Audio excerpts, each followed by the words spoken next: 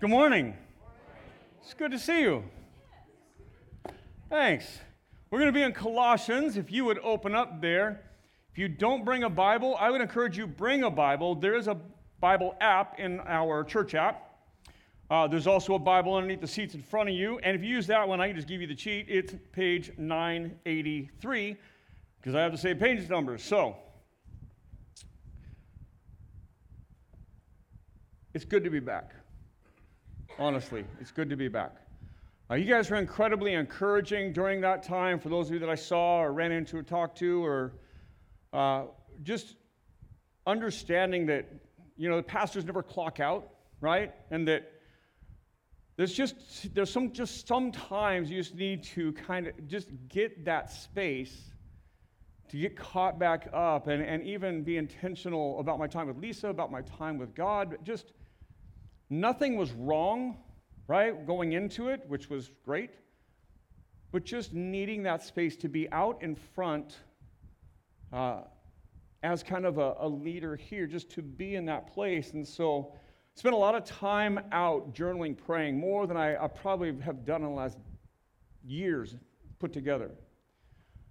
We'll hear lots about that as the days go. One of the things that really was clear to me on my last week, which was just last week, right? Not this last week that I was in the office, but just prior to that. I remember I was walking at the beach, and I was just praying, and okay, I've got all this stuff. I'm looking for step one. Where do we begin? What's step one? What's step two? How do we prioritize? Where do we go? And God just really clearly said, listen. Just spend some time listening. So I did my best. I was in here. It was a long day on Monday, my first day back, but I got to hear out, just talk to all the staff and listen. I did probably more talking that night at the elders meeting than I wanted to listen more. But really just where are we and what is everybody else hearing, right? And our elders led incredibly in that space. Our guests that came did great. And I discipled some of them. Some of them are the people that they discipled, and so I feel connected to them. Some are churches and partner churches that we know, like Imago Dei with Daniel Jansen, Encounter, who will be our partner again after we beat them today. Please, Lord Jesus. Right, so, PJ Tobian at Bethany Baptist, we partner with them. One of the cool comments I got was, we got to see kind of that we're a part of something bigger. And that was cool. Last week, Tim Gilman was here, and rookie as he is, could only cover 10 verses. And so what we're going to do, since I'm going to finish the book of Colossians with you, is we're going to go back. I want to read the introduction really quickly. And then I want to summarize some of the things he said and then pick up where he left off. And so absolutely teasing and joking about him. But I want, as we teach the book, right, I want to catch where Paul began and why what Tim said last Sunday was so important and how that contributes to today. So let's pick up in Colossians 1:1. It says, Paul, an apostle of Christ Jesus by the will of God, and Timothy, our brother. So Paul and Timothy are together at this point. To the saints and faithful brothers in Christ at Colossae, grace to you and peace from God our Father. We always thank God, the Father of our Lord Jesus Christ, when we pray for you, since we heard of your faith in Christ Jesus and the love that you have for all the saints, because of the hope laid up for you in heaven.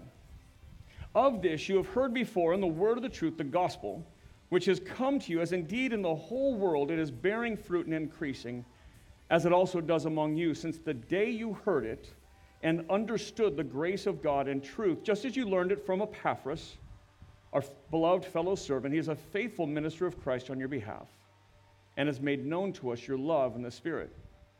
So Paul is writing to a local church in a city called Colossae. So we call it the letter to the Colossians, right? But it's a letter, if you saw, to the faithful brothers. That's adelphoi, right? That's the brothers and sisters. It's the plural that means all, right? They don't have a real good southern word like all y'all, right? But that's to all of you. Faithful brothers and sisters at the church, right, in Colossae.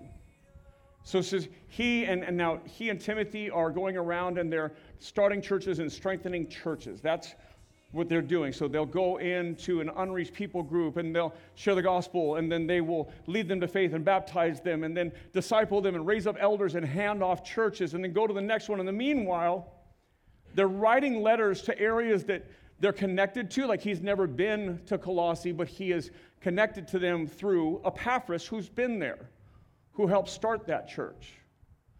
And his letters exist to strengthen the church. And so he's writing to the church. If you look at almost all Paul's letters, and I'll give you the 3 exceptions, but all of them are to churches, right? To the church in Rome, right? To the church in Colossae.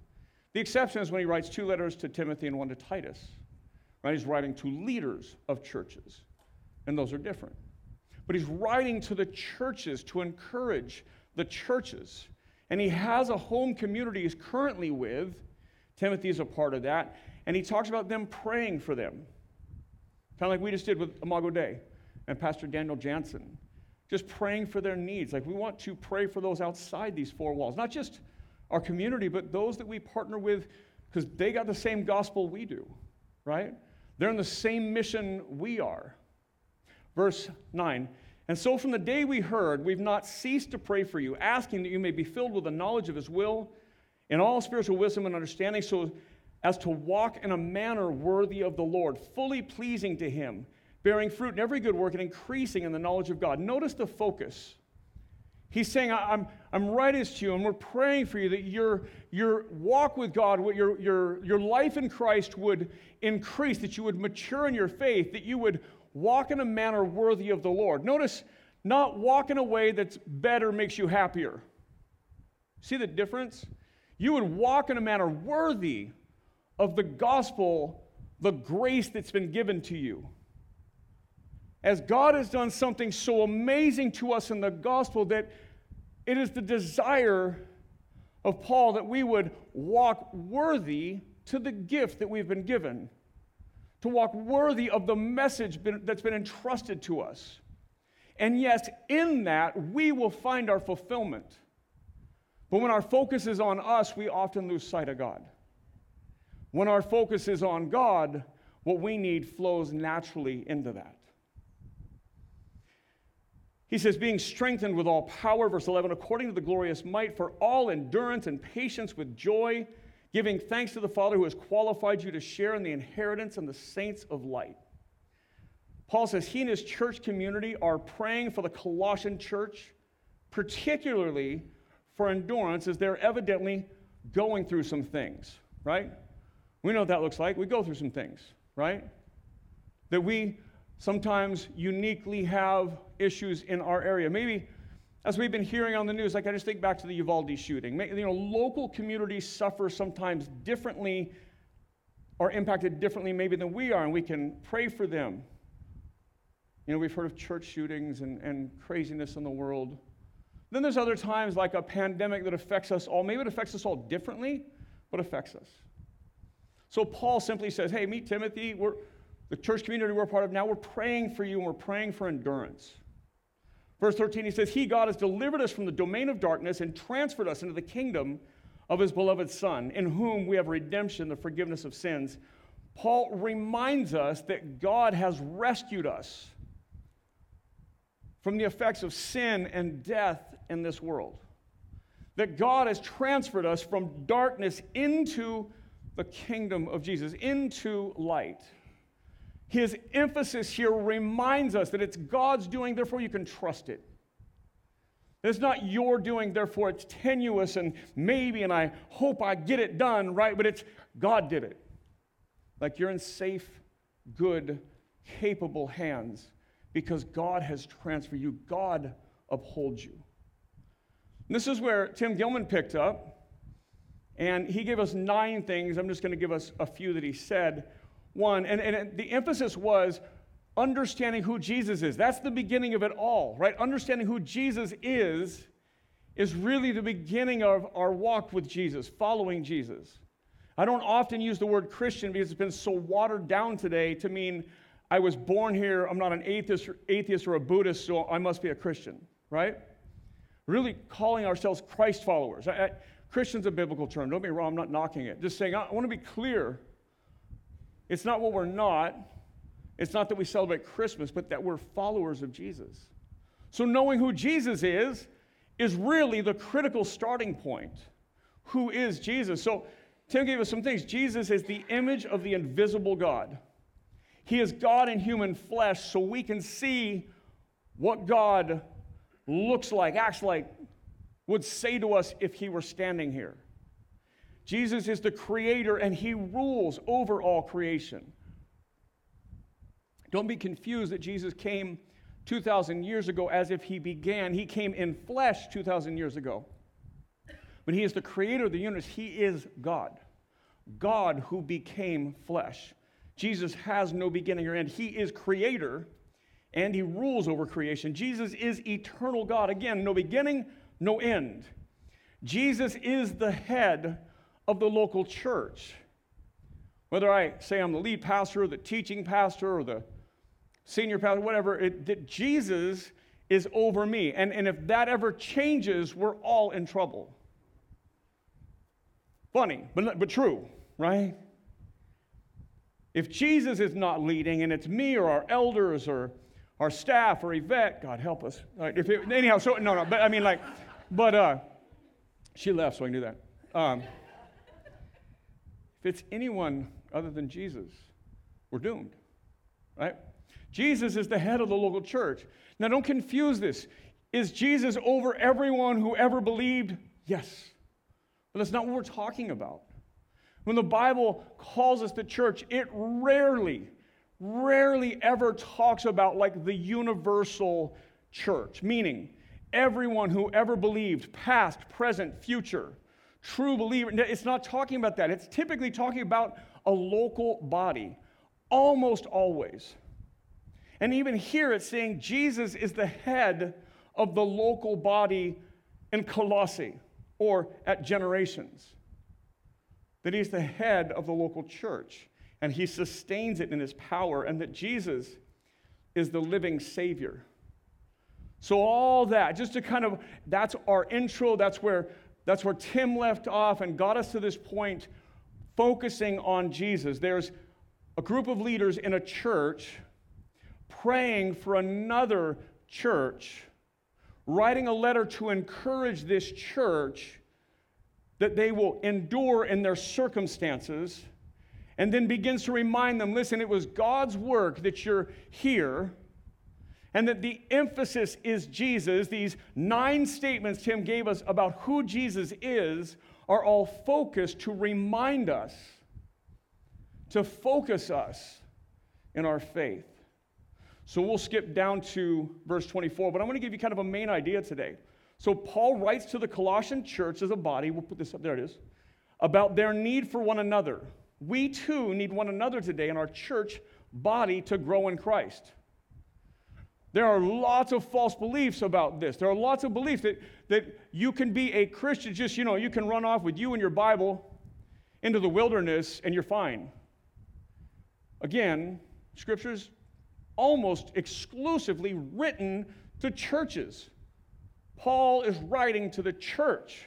We're going to get to Revelation by the end of the year. It is written to 7 churches in Asia Minor, 2 of which Jesus has nothing nice to say about. But still, he is revealing himself through the church, even broken and flawed churches, of which we all are. It's about the body. We're designed to grow in a body. That the body is a metaphor. If my finger was cut off and left over here and we found it, hope that never happens. I hope we find it if it does happen. But we don't walk up and go, there's Jeff. That's Jeff. We would likely say that's Jeff's finger. Right? That's why you're not the church. You, plural. As we gather, we are the church. I'm not the church. You're not the church. We are members of the church. We're part of. If you are in Christ, you are part of the church, the local body here. Now, maybe you're visiting, maybe you're trying to figure it out, maybe you don't know Jesus yet, all those things, great. For those of you that are in Christ and this is home, we are members of one another, and that is the design. Verse 24, says this, "Now I rejoice in my sufferings for your sake, and in my flesh I am filling up what is lacking in Christ's afflictions for the sake of his body, that is the church." Now, there's a confusing line. I am filling up what is lacking in Christ's afflictions. we miss some things in English sometimes that are less clear. We have to figure them out, right? He says, I'm filling up what is lacking. What is lacking is in him. He is lacking. I am filling up what is lacking in myself in Christ's afflictions. Christ's afflictions are filling me. Right now, Paul is suffering and enduring also. Just because he's writing to another church and praying for their endurance doesn't mean he's having a great season of life. Paul, as he is out planting churches, doing that, is constantly being arrested, beaten, chased out of town. And as he hands off this to elders and leaders in a church and he goes to the next town, these other people are coming in and destroying his work. Like he's in this constant cycle, and eventually, as he lands in Ephesus, he will be arrested and taken all the way back to the Roman chains where he will die for his faith. So he says, I'm filling up what is lacking in him through Christ's afflictions. And what he's talking about is we typically say how the gospel applies to us. What Christ has done, Christ's work, his incarnate life, his sinless life, right? His substitutionary death, his victorious resurrection, his ascension, pouring out his Spirit on us, and his hope and promise and guarantee in his return, how that applies to us. See, it's in that moment where Jesus is betrayed and he is suffering and he's being beaten and he's going to the cross, and the people that he came to save are shouting for his death, and his 12 disciples, one of which betrayed him, most of which abandoned him, understands affliction. And yet Jesus endures that affliction sinlessly, victoriously, righteously. And see, that gospel, the work of Jesus, that gets to be applied to us in Christ by the Spirit. And Paul's saying, I'm filling up what's lacking in me because Christ endured. It is Christ that is strengthening me. It is Christ's work that is equipping me to continually face each day. If he was in his own strength, he's like, I'd quit by now. But I'm filling up what's lacking because Christ is sufficient. Now listen to what he says. I am filling up what is lacking for a particular purpose. It is for the sake of his body, the church. So we talk about body. It's the local church. It's a metaphor. It's a common metaphor that Paul uses. At minimum, he uses it in 3 books. Here, I'm going to show you something in Ephesians in a minute. And clearly in 1 Corinthians 12, where he expands on that a lot. I am doing this. I am enduring. I am being filled up, but not for myself. For the sake of Christ's body, the church, the local church. So I'm going to put this on the screen. Paul writes that he is part of a body, a local church, and his life and faith directly impact others. He is being strengthened to benefit the body. He's not unclear. I do this for the sake of the body, the church, Christ's body, the church. Right? The local church. He's a part of a church. He's writing to this church. He's not being ambiguous about like just generic Christians everywhere. But for the church, his life has an impact on others. Your life has an impact on me. I'm to impact you as we participate as a body. So starting the second half of 24, just for clarity, for the sake of his body, that is the church, verse 25, of which I became a minister according to stewardship from God that was given to me for you to make the word of God fully known, the mystery hidden for ages and generations, but now revealed to his saints. To them, meaning Jewish Israel, God chose to make known how great among the Gentiles are the riches of glory of this mystery, which is Christ in you, the hope of glory. Paul writes a lot using the language of the mystery of the gospel, or the mystery. There are exceptions to this where he'll say the mystery of maybe the resurrection or something else. There's exceptions, but almost always. When Paul writes about the mystery of the gospel, it is that all are included in the same gospel. Now, we got to step out of our time, kind of replug back in 2,000 years ago to understand this, and then jump back out and figure out, okay, well, how does it apply to us, right? And so this was a very Jewish message. It was a Jewish Savior named Jesus who was, oddly, killed by Jews, but had Jewish disciples, including Paul, who comes along a little bit later, right, who are sent out with a message for the whole world, right?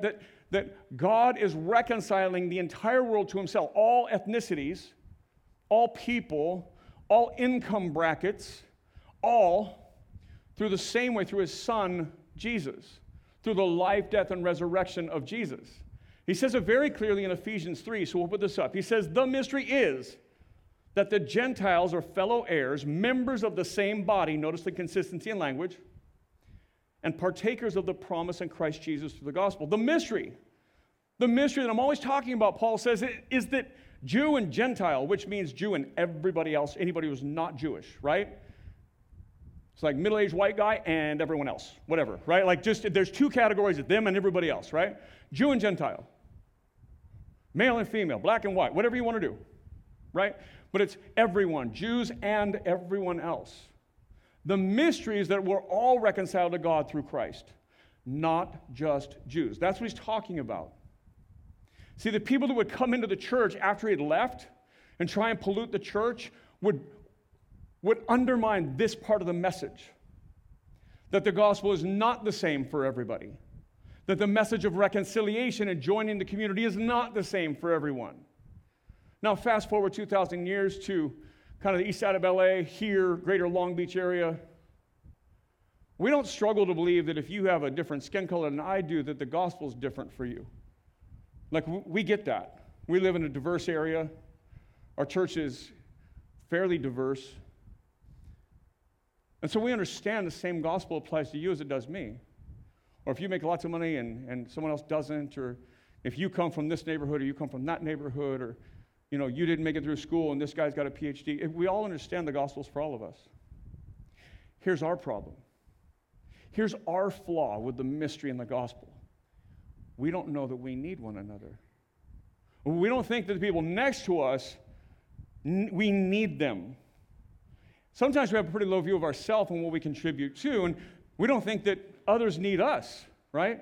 You need me, and not because I'm a pastor, because I need you too, right? We need one another in order to live in the way that Jesus commissioned the church to live, to be a body, right? 1 Corinthians 12, one body, many members.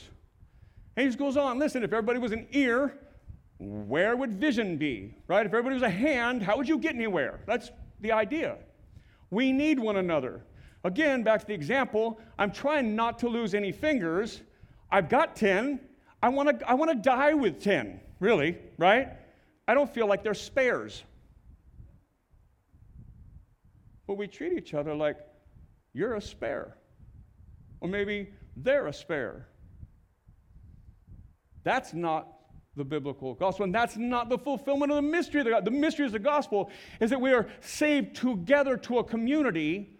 One image of that community is called a body, so that we would understand, because none of us think we have spare parts. We may donate a kidney if there's an urgent situation, but we don't feel like it's a spare. But we don't live that way. We don't treat one another that way. That's our issue with the mystery of the gospel. They treat it like they need another gospel. We get this the same gospel. We just treat it like you don't matter to me, that I don't need you.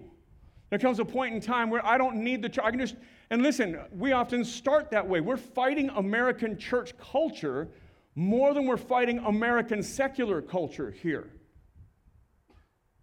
Because church culture today is, if I just go to Sunday morning service, I've fulfilled what I need to be a Christian. I'm going to tell you that is patently false.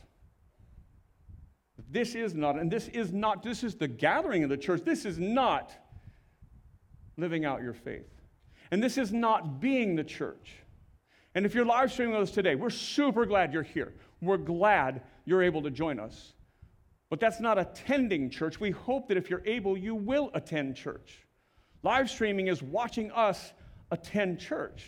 And we hope that leads to a next step of joining us, of being here. If you're local, if you're healthy, we want you here.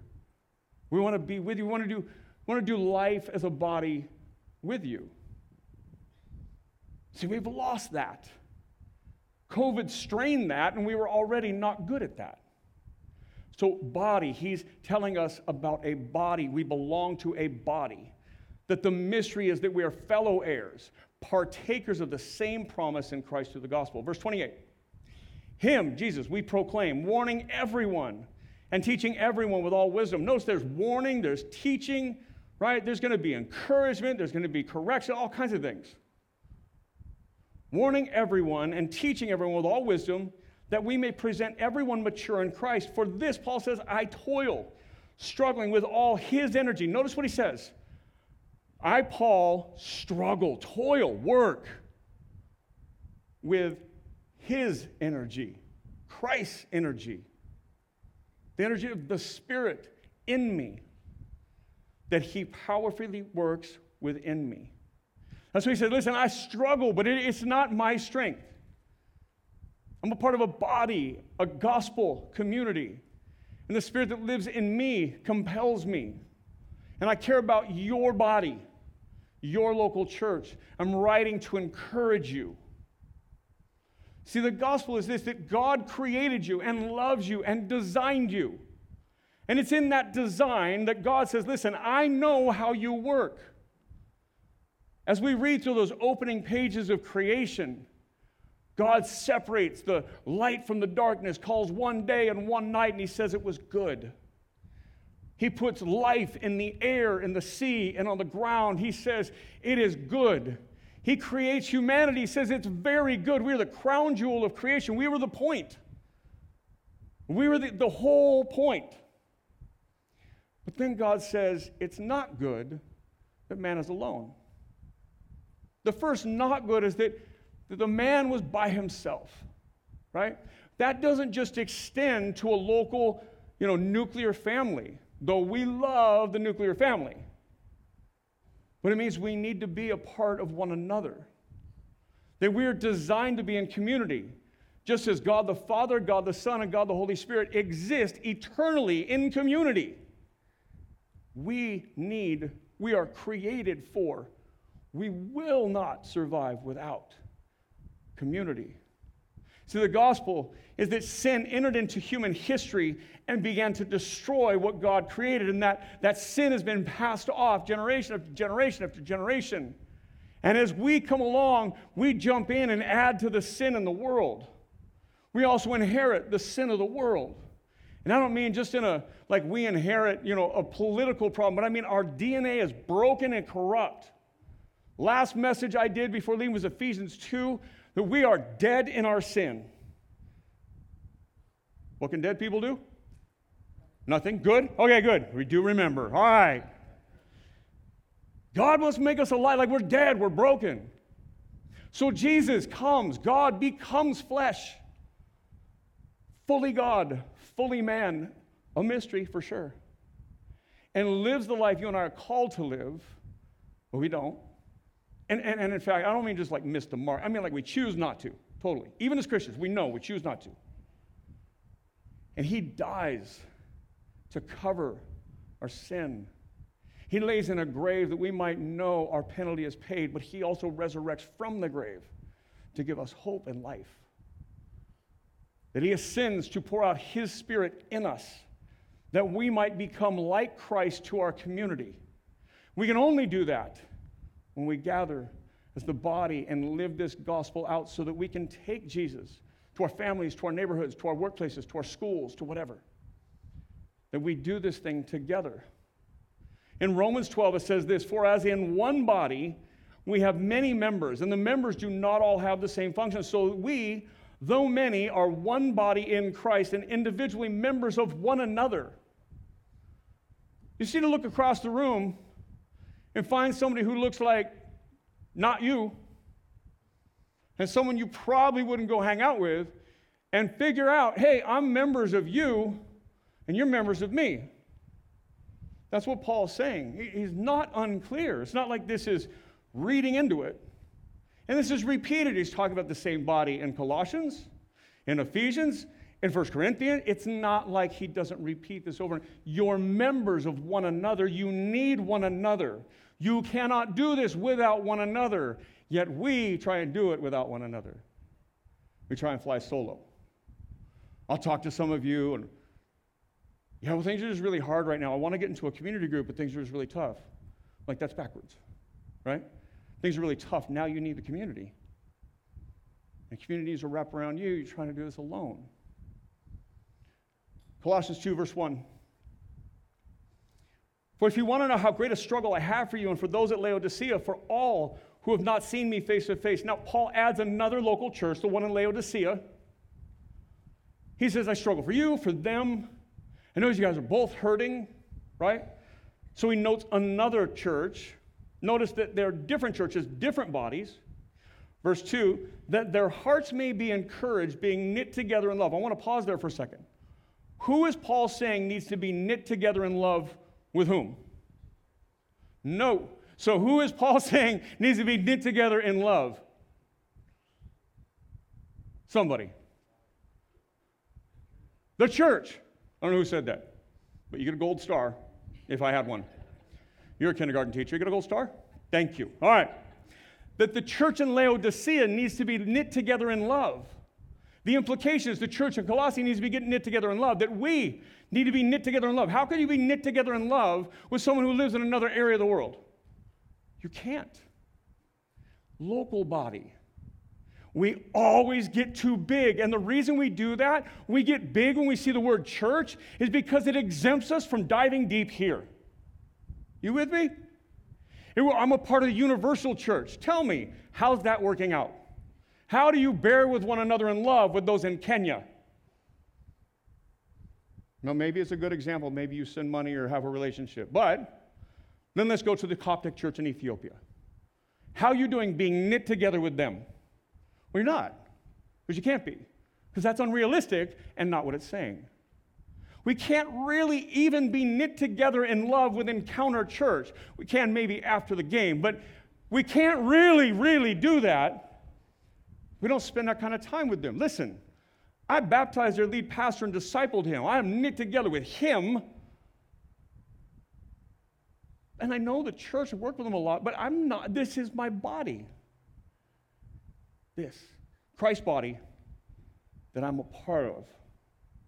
Knit together in love. Paul's saying they need to be knit together in love. Laodicea, and by implication, us and Colossae, right? Verse 2, we start there. That their hearts may be encouraged, being knit together in love to reach all the riches of the full assurance of understanding and the knowledge of God's mystery, which is in Christ, in whom are hidden all the treasures of wisdom and knowledge.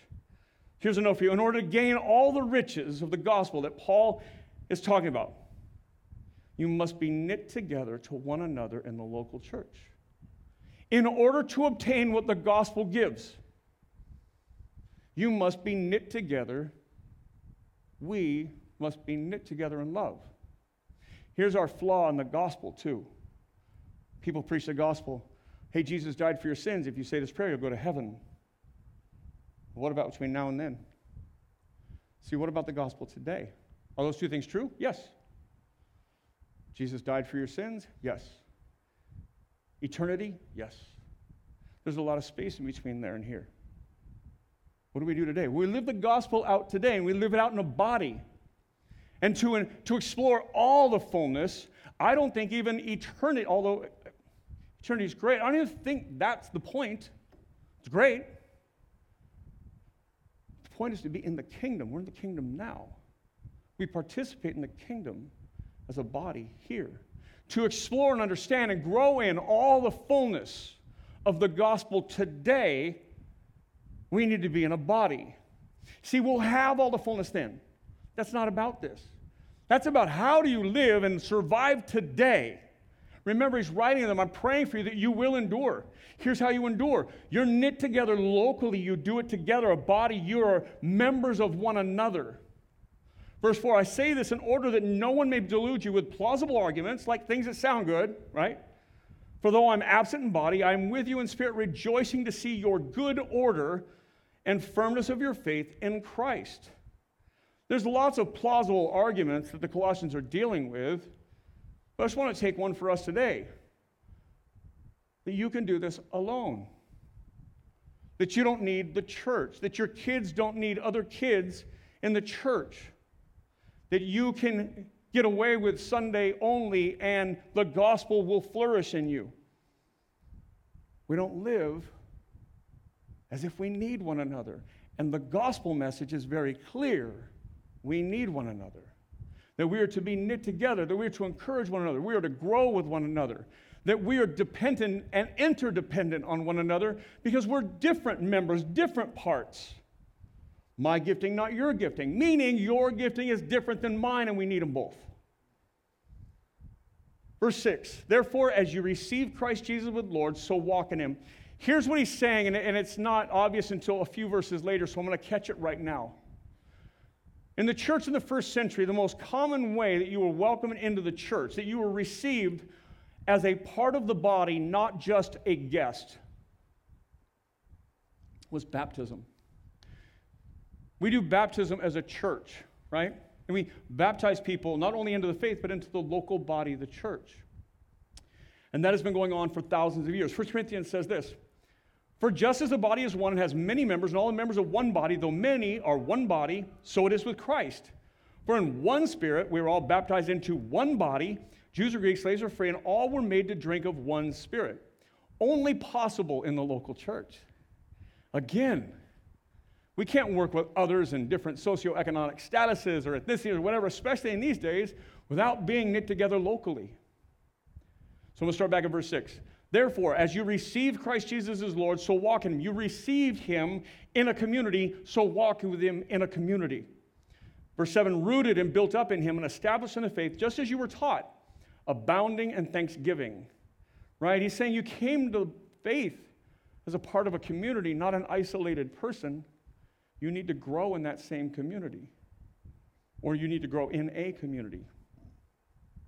Verse 8, see to it that no one takes you captive by philosophy and empty deceit, according to human tradition, according to the elemental spirits of the world, and not according to Christ. Here's a note for you. Our culture believes that being committed to a local church is optional. I don't mean secular culture. I mean our Christian, Western American church culture today sees belonging and living in a community, a local church, as optional. Paul writes clearly that the body is Christ's plan for your faith and not optional. That this is the plan.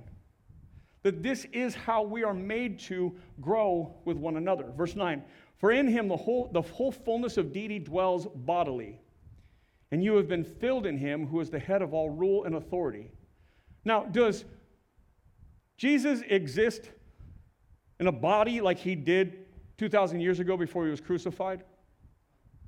No, because he couldn't hear my prayers here and Mike's prayers at Encounter and DJ's prayers at Imago Dei and Pastor PJ's prayers over at Bethany Baptist all at the same time if he was limited like me. But he came to earth in that, right? How can Christ dwell bodily here? He's talking about the body. That Christ the fullness of God dwells bodily in us. That does not mean we're not flawed and broken. It does not mean we don't have room to grow. We got lots of room to grow. But he's saying, here's the plan. The gospel is a community, and God dwells within that community, and the fullness of the gospel and the fullness of God dwells within a local body called the church. And the church, like a marriage, where you commit to one body for a long, I won't say forever. Sometimes we move out of state, and we just can't do that. But not like we church hop today. That you buy in and commit through the hard times, through the great times, through the pandemics, through the highs and lows, whatever it might be, but you're committed. Bless you. Verse 11, in him you were also circumcised with a circumcision made without hands, by putting off the body of the flesh, by the circumcision of Christ, having been buried with him in baptism, which you were also raised in him, through faith in the powerful working of God who raised him from the dead. Here's what he's saying. Circumcision was the covenant symbol of entrance into the community in the Old Testament. You can't be circumcised without the shedding of blood, okay? All of the blood covenant symbols are replaced after Jesus, right? Jesus' blood satisfied all of them. So baptism is the fulfillment of circumcision. That's what Paul's saying here. They circumcised you into this community in baptism. They brought you into the community through you're baptized into a church, not just into the faith. That's what he's talking about. It's becoming a part of a community. Verse 13, and you who were dead in your trespasses, sounds familiar, And the uncircumcision of your flesh, God made alive together with him, having forgiven all our trespasses by canceling the record of debt that stood against us with its legal demands. This he set aside, nailing it to the cross. Without getting into the weeds, just want you to see this. Look at the plurals. You, plural, were dead in your sins, having forgiven us, plural, all our trespasses. Canceling the record of debt against us, plural, right? Note the gospel application in the community. Verse 15, he disarmed the rulers and authorities and put them to open shame by triumphing over them in him. Talks about the victory achieved in the gospel. Here's an example for you. If you are struggling to achieve victory in an area of life and you cannot seem to get it, here's my question. Are you doing it in community? Or are you struggling through it on your own?